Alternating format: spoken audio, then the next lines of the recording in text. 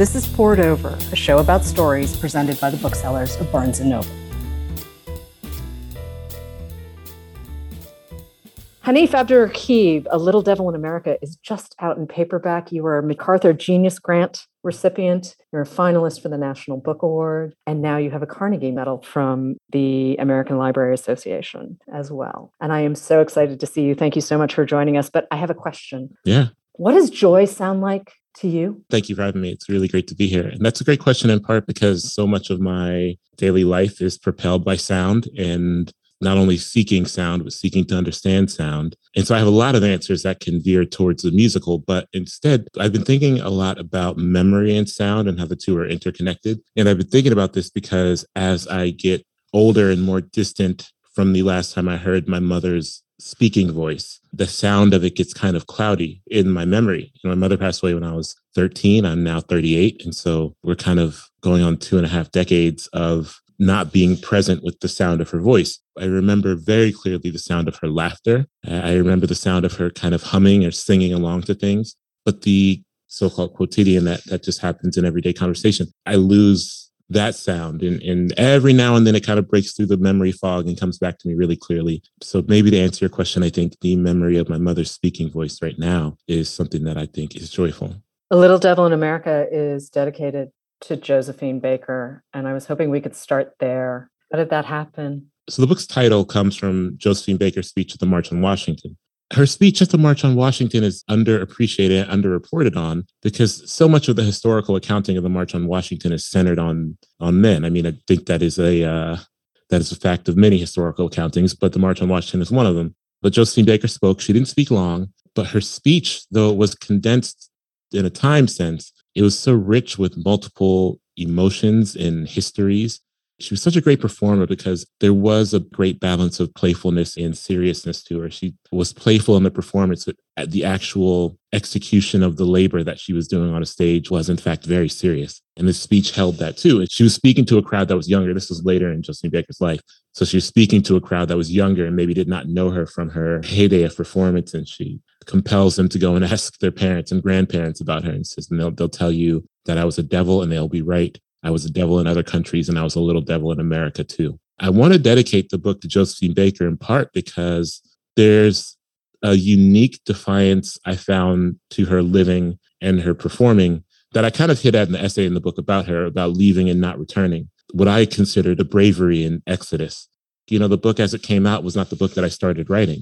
I started writing a book about appropriation and about the theft of Black artistry by white artists and all these things. And I needed to find the bravery to exit that book and find a better book. Josephine Baker is one of the many people who carried me towards that exodus. And so I really wanted to owe her a great debt. I'm going to paraphrase you for a second. You have a line that basically comes down to love is not consumption and consumption is not love. And I think that's really an important point to make, especially when we look at the subtitle of the book, Notes in Praise of Black Performance. As someone who I think writes work, thankfully, very happily writes work that a lot of people connect to, it was a shock for me to kind of see how easily the line can be blurred from I love your work to I believe I love you to I maybe don't love everything you stand for, or I don't love everything you believe in, or you're not the person I imagined you to be in this world I've built based off of what I feel about your work. And so it feels really urgent for me to draw hard lines between consumption and affection. I don't just mean for the outside world. I also mean for myself as someone who consumes a great amount of pop culture and feels connected to a great amount of pop culture. It's important for me to draw that line between consumption and affection. And it gets even trickier, I think, when drawing the line between what that consumption can make you feel versus what you feel for the person who created the piece of art. I'm always thinking about those boundaries as people who create things now in this moment can feel more touchable than ever. There is, to me, an underpinning of ownership that goes with consumption in a way that is very uncomfortable, whether it's owning the physical object that is the piece of art, whether it's a book or a painting or a photograph or even a pair of sneakers, whatever that thing may be. And I think, too, social media has made it possible for us to enter people's lives in a way that we could not previously. Oh, absolutely. And that we feel like we know people that we don't, in fact. And one of the things I really love about the piece that you do on Josephine Baker in this book is the way you talk about place. Columbus is your big beating heart. It's where you grew up. You still live there. Josephine Baker had to leave the United States and go to Paris to find her space where she could really just take up space, whether that was on stage or just in her day-to-day life with her family in Paris. And the way you talk about place with its multiple layers, I think is really important. Can we go back to that for a minute? Yeah. Place is vital to me because I believe a healthy relationship with place, I can only speak for America, so I will say in America, particularly for folks at any margins, that's a privilege.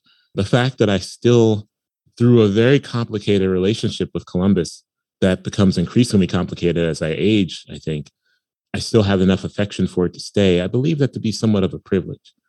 I'm not here, I'm not anywhere out of a sense of idle love. Now, I think I maybe believed that when I was younger, that me just being here and taking from the city by my being here, well, that was enough affection. That was an act of love. But laboring in any place, in being of a community within a place, that feels more like an active sense of love. But like anything else, I've come to very real terms with the fact that that reality might change for me. I used to always be like, well, I'll never leave Columbus. I'll never leave here. I'll be here forever. But that seems like a foolish guarantee to make. Understanding that place is a privilege and one's relationship with place, a healthy relationship with place, is also a privilege. It feels like a foolish guarantee, a fool's errand to say that relationship will feel healthy enough to stay forever. I look to Josephine Baker, but also there's other parts of this book that I think are deeply rooted in an understanding of place and an understanding of the way that you view a place that the mirror does not always reflect evenly. Can we have an example? One thing I found on this book while working on this book that was perhaps not surprising, but was a little shocking nonetheless, were the amount of vaudeville performers, Black performers. I talk about it in the book with Burt Williams and Black Hermna, but there were more who suffered some physical crisis on stage, be it literally dying or having heart attacks, these kind of things that would cause them to collapse in front of white audiences who believed that to be a part of the act. And so these performers would be dead or in distress on stage and not receive any care because the audience could not understand that what was happening was not for their entertainment. And so that is a perfect example of perhaps an uneven relationship with place and performance. That's the starkest one, I think. There are lighter ones, but that is the one. I mean, if we're going to cut to just a very real example of how the mirror does not always reflect evenly, that is maybe the sharpest of them. And that was something that, when working on this book, that wasn't surprising to me, but the fact that there was even more than one instance of it. When I found a single instance, I thought, okay, that's maybe not that surprising. But when I found multiple, that's when I was kind of like, oh, this is hitting at something that interests me, perhaps. But it's also a lost history. I mean, these aren't stories that get recorded, and it makes it even more important and more urgent, I think, in many ways, to make sure that we're not losing these stories. It also gives context to something that Ben Vereen chose to do at Ronald Reagan's inauguration, which involved a blackface performance. And the second half of the performance was cut off by ABC television during the broadcast. So the viewers at home only saw a certain piece of the performance, which I'm sure left them with a very specific kind of memory. And Vereen's artistic choice was actually not respected and cut in half. And I'm sure that wasn't his plan. But part of me also thinks, why would you trust a situation like this to be the right place for the artistic moment that you want to project? I tried not to go too critical of Ben Vereen in the book, although I think I mentioned that's not the journey I would have gone on. Although some people have said I was too critical of him in the book. But I think the question that I pose in the book is fair. And the question I pose in the book, in order for this kind of subversion to work, your audience has to have self-awareness and they have to have a conscience. They got to have both of those things. It can't be one or the other. He trusted that audience too much. Yes, CBS did him wrong, right? CBS did him wrong by cutting off half that performance. But the starting point of that performance was flawed because it relied on the trust of an audience that just wasn't going to get there with him. And this is the great flaw still now that tries to subvert. Because who are you performing towards? Who is that performance facing? The people who understand it probably don't need to see it. And the people who need to see it aren't going to understand it. They're not going to understand themselves being reflected in it. And so it leaves you in this kind of middle ground where the message becomes very cloudy, I think. Yes, undoubtedly, CBS did not honor Ben Vereen's wishes for that performance, but the full performance might not have even mattered to the broader audience he was not only performing in front of, but the stage he was performing that on broadly. presidential inauguration, right?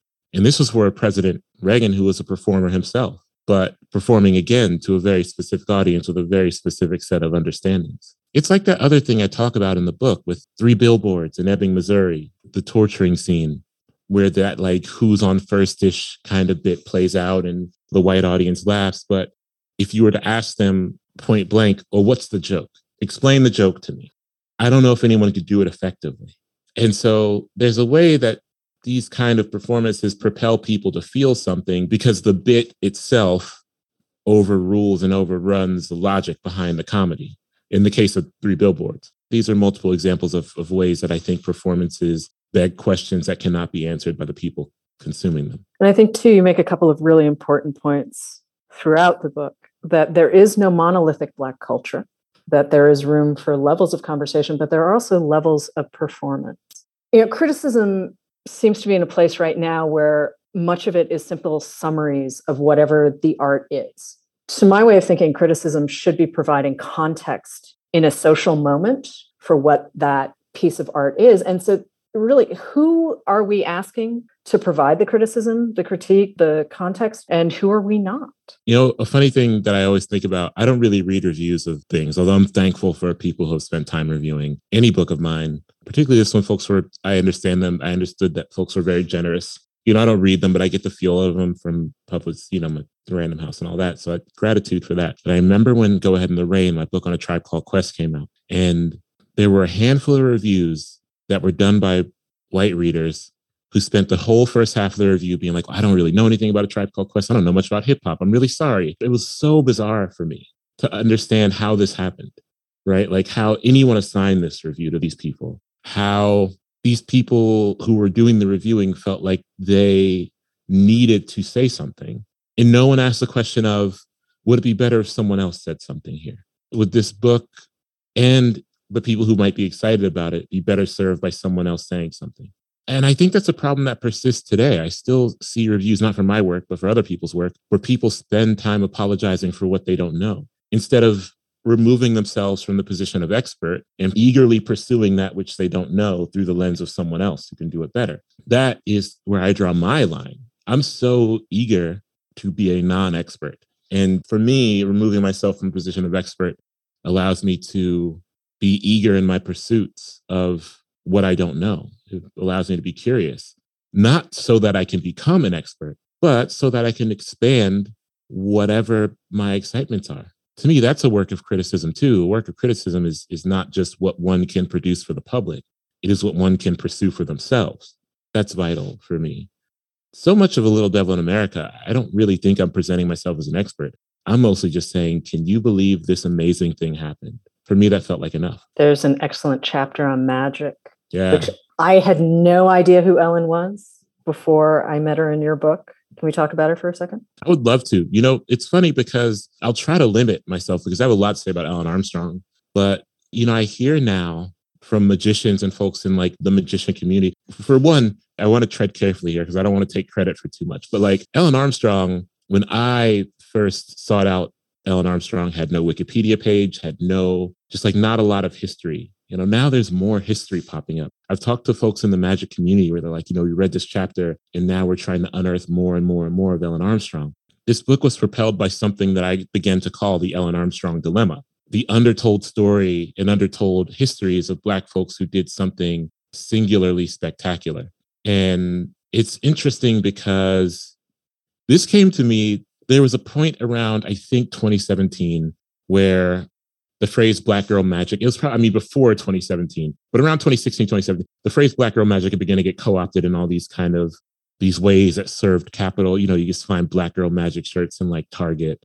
And in response to that, I think a lot of Black women wrote some really smart essays around the dangers of that co-opting. And, not that I had any doubt at the time, but we saw the results of those essays coming true repeatedly in recent years. The thesis of so many of those essays is like, if you keep doing this, if you keep co-opting this phrase, it is going to present a world where Black women are treated as superhuman, but like also subhuman simultaneously. It's going to further that, right? It's going to further that impulse. And I think we see that coming to life still, always. But in reading those essays, and I read a lot of them because they were all very compelling and all very thoughtful. And just there was a part of the back of my brain that was like, if I were to take the phrase Black girl magic as literally as possible, undoubtedly there is a Black woman who was the first Black woman to do magic in America. And I kind of just went down this deep, intense rabbit hole searching for the first Black woman who headlined her own magic show in the States. I found John Hartford Armstrong, who was Ellen Armstrong's father. And through him, I found Ellen Armstrong. Very little about her, but I kept up this kind of pursuit. I would cold call in gratitude to them, because this has to be strange, but I cold called a bunch of magic historians just wherever I could find them. You know, I found one in Syracuse and I called them, and then they're like, well, I don't know anything, but my buddy in Dallas might know something. I called them. Like, I don't know much. My friend up in Seattle might know something. I called that person, and I got these little bits, but not enough. And I kept kind of hammering away. And it's interesting because Ellen Armstrong is only briefly in the book, to be clear. You know, maybe a couple paragraphs, but she's the centerpiece of this book in so many ways. The pursuit of that knowledge, that curiosity that propelled me towards opening up an essay into something I didn't believe it could be. I took that energy I had with Ellen Armstrong and relocated it all through the book. It is really good. I think it's really great to see her story begin to get a little more traction and people looking into it a little bit more. To be clear, I do believe my role in that was very small, but I do hope that there are folks who take a larger, wider approach to it. Ellen Armstrong's story isn't the only thread that runs through Little Devil in America. Community is part of every piece of this book, each individual essay. What does community feel like to you? What are you trying to capture about community when you're working on one of these essays? Because your pieces, they are more than just the person you're writing about or just the idea that you're pulling from. You talked about invisibility. You've talked about code switching. You've talked about masks. There's a lot happening, but community is the thing that seems to me that drives your poetry, your criticism, all of your music work. Well, I mean, I think for me, community is a place where I feel held accountable to be my most kind of flourishing, fluorescent, and touchable self, independent of whatever it is I create or don't create. The place I go to be loved regardless of what I produce. And the understanding I have of that actually makes the work of production a lot cleaner, to know that I have places that are not beholden to what I make and people who are not beholden to what I make, but instead are very invested in what excites me. That makes me believe that the things that I'm excited about are not small, which is a reminder I always need to put upon myself, because I do go down these rabbit holes of things that can seem almost insignificant or seem maybe hyper granular. But knowing that I have people who share these sometimes hyper granular excitements in their own lives and we can share them amongst each other as an exchange, that is, you know, community propels me towards the work in that way. But it is not centered on the work at all, if that makes sense. Is community the place that you don't have to perform? Maybe, though. I think that I can't use the broad we, but I think I'm always performing to some degree. And I also think a big part of the project of this book was removing shame from that reality. The word performative and the idea of performativity is a bit of a pejorative, maybe, but I just think when I am honest with myself, I'm always performing something, unless I am, like, even when I'm alone in my house with my dog, there are moments where I am performing something. Again, only speaking for America, but I do think this is maybe a global phenomenon. But I think in America, there's an obsession with this idea of authenticity and proof. But who sets the terms of what authenticity is? And who demands proper proof of what is real and what is not real? And sometimes a performance is a performance away from that idea of an authenticity that does not have you in mind, right? And so when I think about these kind of things, it helped me remove some shame from the idea of what a performance is and what a performance isn't. A performance isn't always like a perfectly styled selfie and a long fluorescent caption or what have you. I think about it in a smaller way. It's good to think about it in smaller ways than that. Whitney Houston, Can't Dance. Yeah.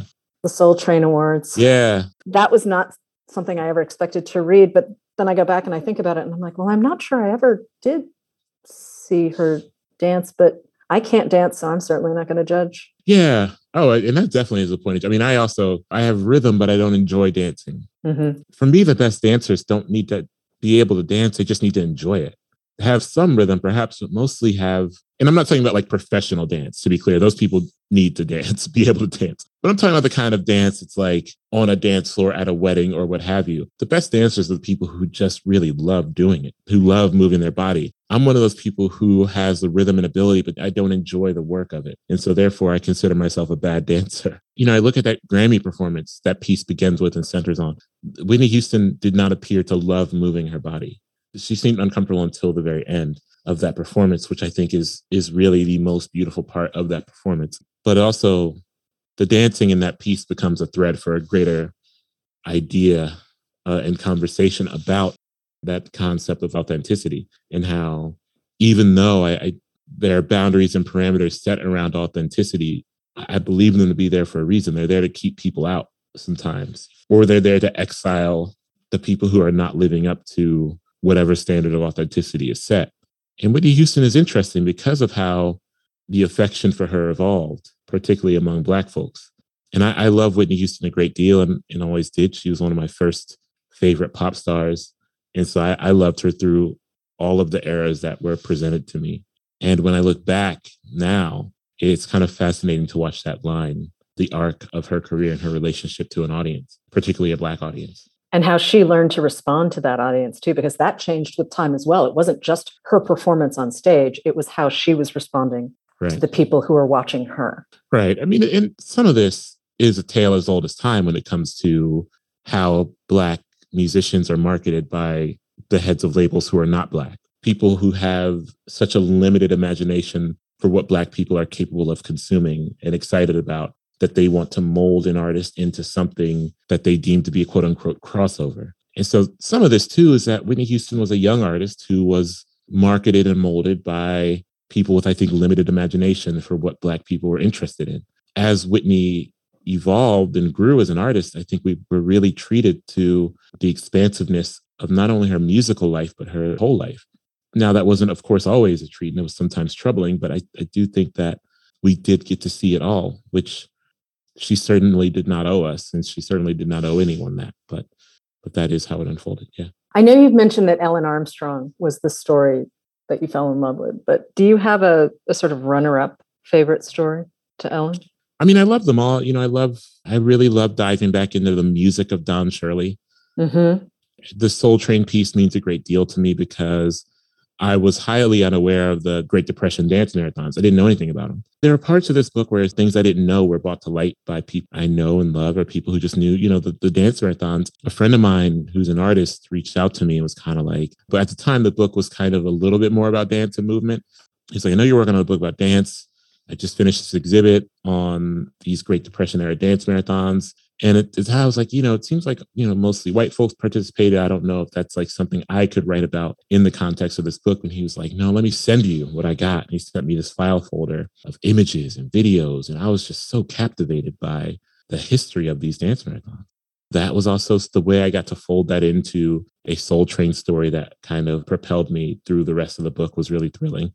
And yeah, I mean, this book is just filled, I think, with either revisitations that were delightful or unearthings of histories that were new to me. And that was really great. The research on this book for the first time was very visual and sonic instead of text-based. So much research for my other work has been so text-based. And it was great to kind of have a book where so much of what I uncovered was rooted in the visual and rooted in the sonic, and letting myself kind of be carried away on the wings of that. Is the Dance Marathon Soul Train essay, is that the first piece you wrote for this book, or did you start somewhere else? No. I mean, the book began differently. And so the first piece I wrote for the book isn't even in the book anymore.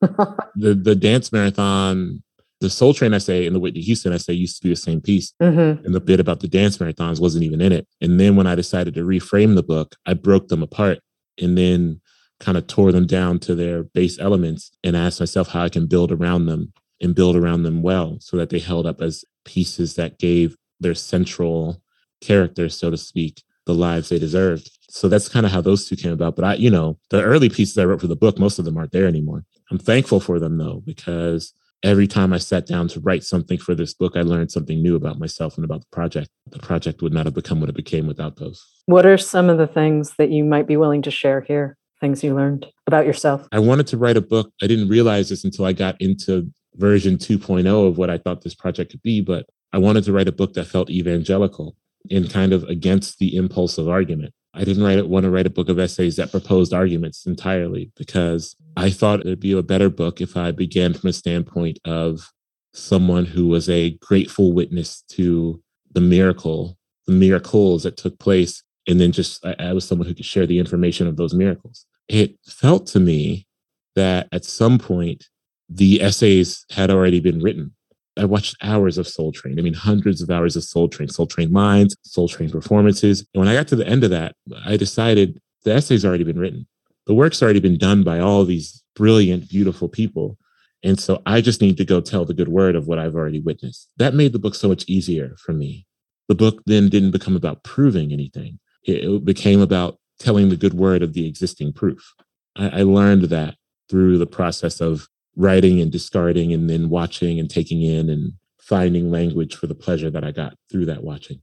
So is that your basic editorial process, where you sit down, you create the initial piece, you think about it for a bit, you go back, you take it apart, you put it back together again? And where does your editor fit into that? And especially, it's a very different process for poetry and prose. So can we sort of look at both of those for a minute? Well, this book was different. I worked with the great Maya Millett, who I sought her out and hired her specifically to edit this book. That was the best experience. It's the best relationship I've ever had with an editor, because we really dug into this book and took it apart and then put it back together.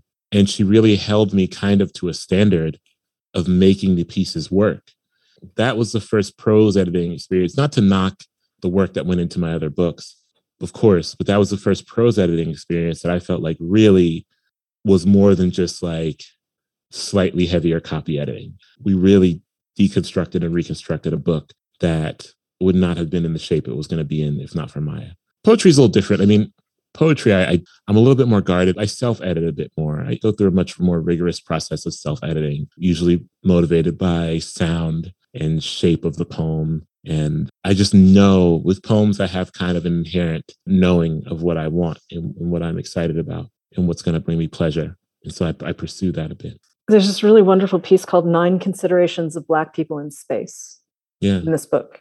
And you connect Patti LaBelle, Lando Calrissian, the photo of Trayvon Martin at Space Camp that we've all seen, the Columbia Space Shuttle explosion, Octavia Butler, and Sun Ra. Yeah. How does a piece like that evolve? Well, it began with Sun Ra. I wanted to write a piece about Sun Ra, and I kind of reverse engineered it because I realized that it didn't have to be just about Sun Ra. And there was a vastness to it.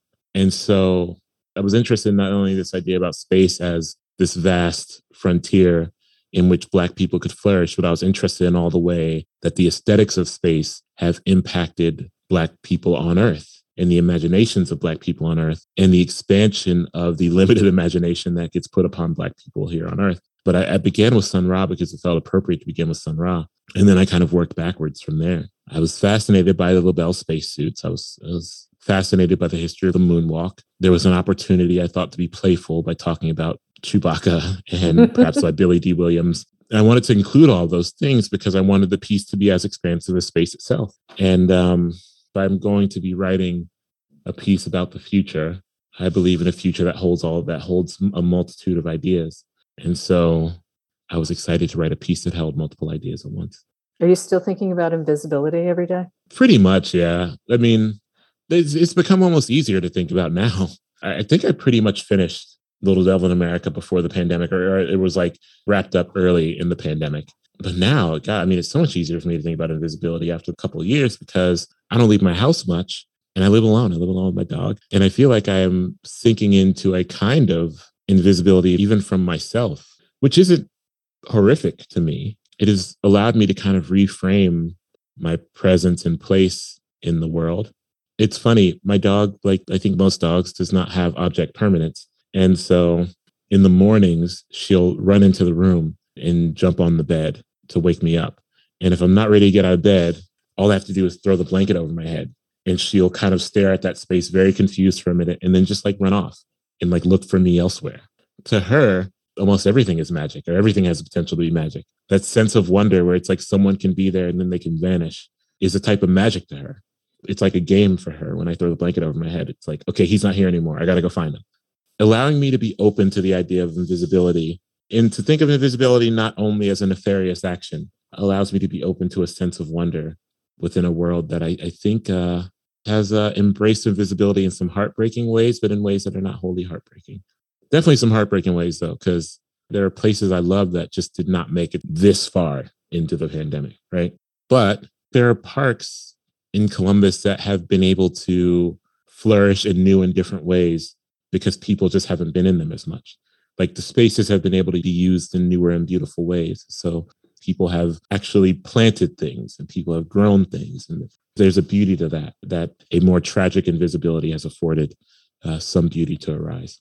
As a society, I'm sort of fascinated by our responses in this moment. We haven't had performance outside of screens. Yeah. Everything's on a screen. And I think that sets us at a remove that you do lose some of that energy when you're in a packed room, whether it's a reading or it's a show, or that sort of shared communal experience is missing. This is maybe pessimistic, although I do think critics would say that I'm too cynical. And, that's kind of something that's dogged me for my whole writing career and also life outside of writing. So this won't help in that regard. But I also think that Remove has fostered a real level of cruelty, like individualistic cruelty. So many people feel justifiably helpless against systemic neglect and apathy and injustice that they just don't have access to. And there are people who are really holding a lot of rage towards systems that they cannot materially impact. And so that rage turns towards individuals. And because we're at this remove, that rage seems almost without consequence. Now, I'm not saying I do this, but as an example, if I were to just log on to Twitter and find someone who maybe said something slightly off, but not too egregious, if I unloaded a rage upon them and then closed my internet tab and moved on with my life, it's of a very little consequence to me. And I think that is maybe where we're floundering a bit. I think we've really opened up the doors of some cruelty that cannot be closed.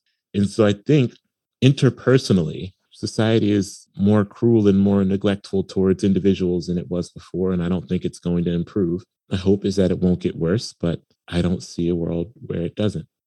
I think I do my best. I know that there are people doing their best to be aware of how we all treat each other. And I think that's just the best that can happen. You have a line towards the end of the book where you write, excellence too is showing up when it's easier for you to not be present, especially when no one would notice you being gone. Mm-hmm. Where did that come from? The best example I can give is my last 9-to-5 job, where it became clear to me that it actually did not matter. The last time I worked that job was early 2017, but it was so clear to me that it actually didn't matter if I was physically present or even mentally present. It maybe mattered to the company's marketing team because there weren't many Black people there. In terms of actual work done, it didn't matter if I was present or not. That didn't make me want to work harder. I grew up playing sports. There's a way that you can sometimes be underestimated in sport where people say, oh, he's too short. Or like, look at this, look out, whatever. That is propulsive for me, where it's like, I'm going to prove you wrong. But sometimes when you kind of shrink and vanish to the point of being almost inconsequential in the eyes of whomever, then all that's left is just exiting and finding a way somewhere else. If you can, of course. Even the ability to exit is a privilege. I remember when I left my last job, I didn't have much going for me at all. It was just kind of like, I just know I can't be here. Like I saved up enough money to act on the reality that I cannot be here. And that's it. Sounds like that was enough, though. We've seen a lot of work from you since then. Yeah, it worked out all right. I'm thankful. It worked out okay. What's next for you? I mean, you're podcasting, you're writing criticism, you had a new poetry collection in 2019. What's next? Yeah. Definitely probably not another poetry collection. I really think A Fortune for Disaster is probably it for me in terms of a poetry book. I still write poems. I still love poems. But in terms of a poetry book, Fortune for Disaster, I feel like I don't know if I can ever do anything that I would be as proud of in the poetry world as that. But I'm working on a book right now about basketball in Ohio and films. I'm doing Objective Sound, which is a music podcast. I'm very excited about that.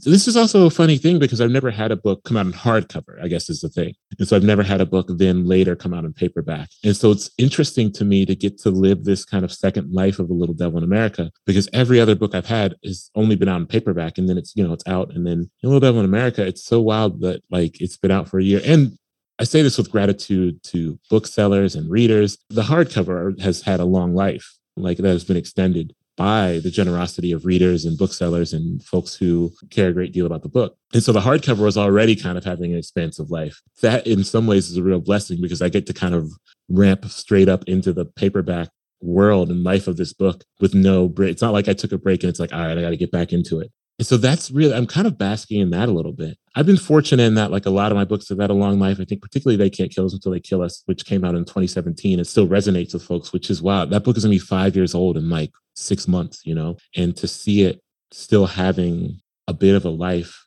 is just delightfully bizarre to me.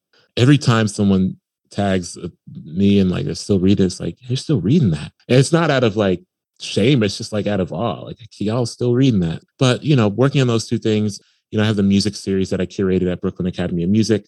And yeah, I'm mostly just trying to stay afloat. I just took up the carpet in my house because a big part of me during the pandemic has been like, I gotta make my house my own. But like, I'm not really equipped to do these projects. And so kind of foolishly, I was like, I'll take up the carpet in my house and underneath it will be hardwood floors. And that's just that's how it goes. But I didn't think about like, you got to refinish hardwood floors. You got to like, I took up carpet in this hardwood floor, but there's also nails everywhere and staples everywhere, And so every time I tell myself, I'm going to do just like a little thing in my house, it becomes a massive project. And that's kind of funny because I'm just not equipped to do these things, but I run towards them anyway. And that's kind of, that is a microcosm of perhaps my entire creative process. There are a great many ways that I'm not really equipped to be the writer that I am, I guess, but I've enjoyed running towards that anyway. And we are so lucky. We are so, so lucky for that. Hanif Abdurraqib, MacArthur Genius Grant winner, Carnegie Mellon recipient, finalist for the National Book Award, and really one of the smartest guys out there. Thank you so much for joining us today. Thank you so much for having me. This is a real pleasure and appreciate the work y'all do. Thank you.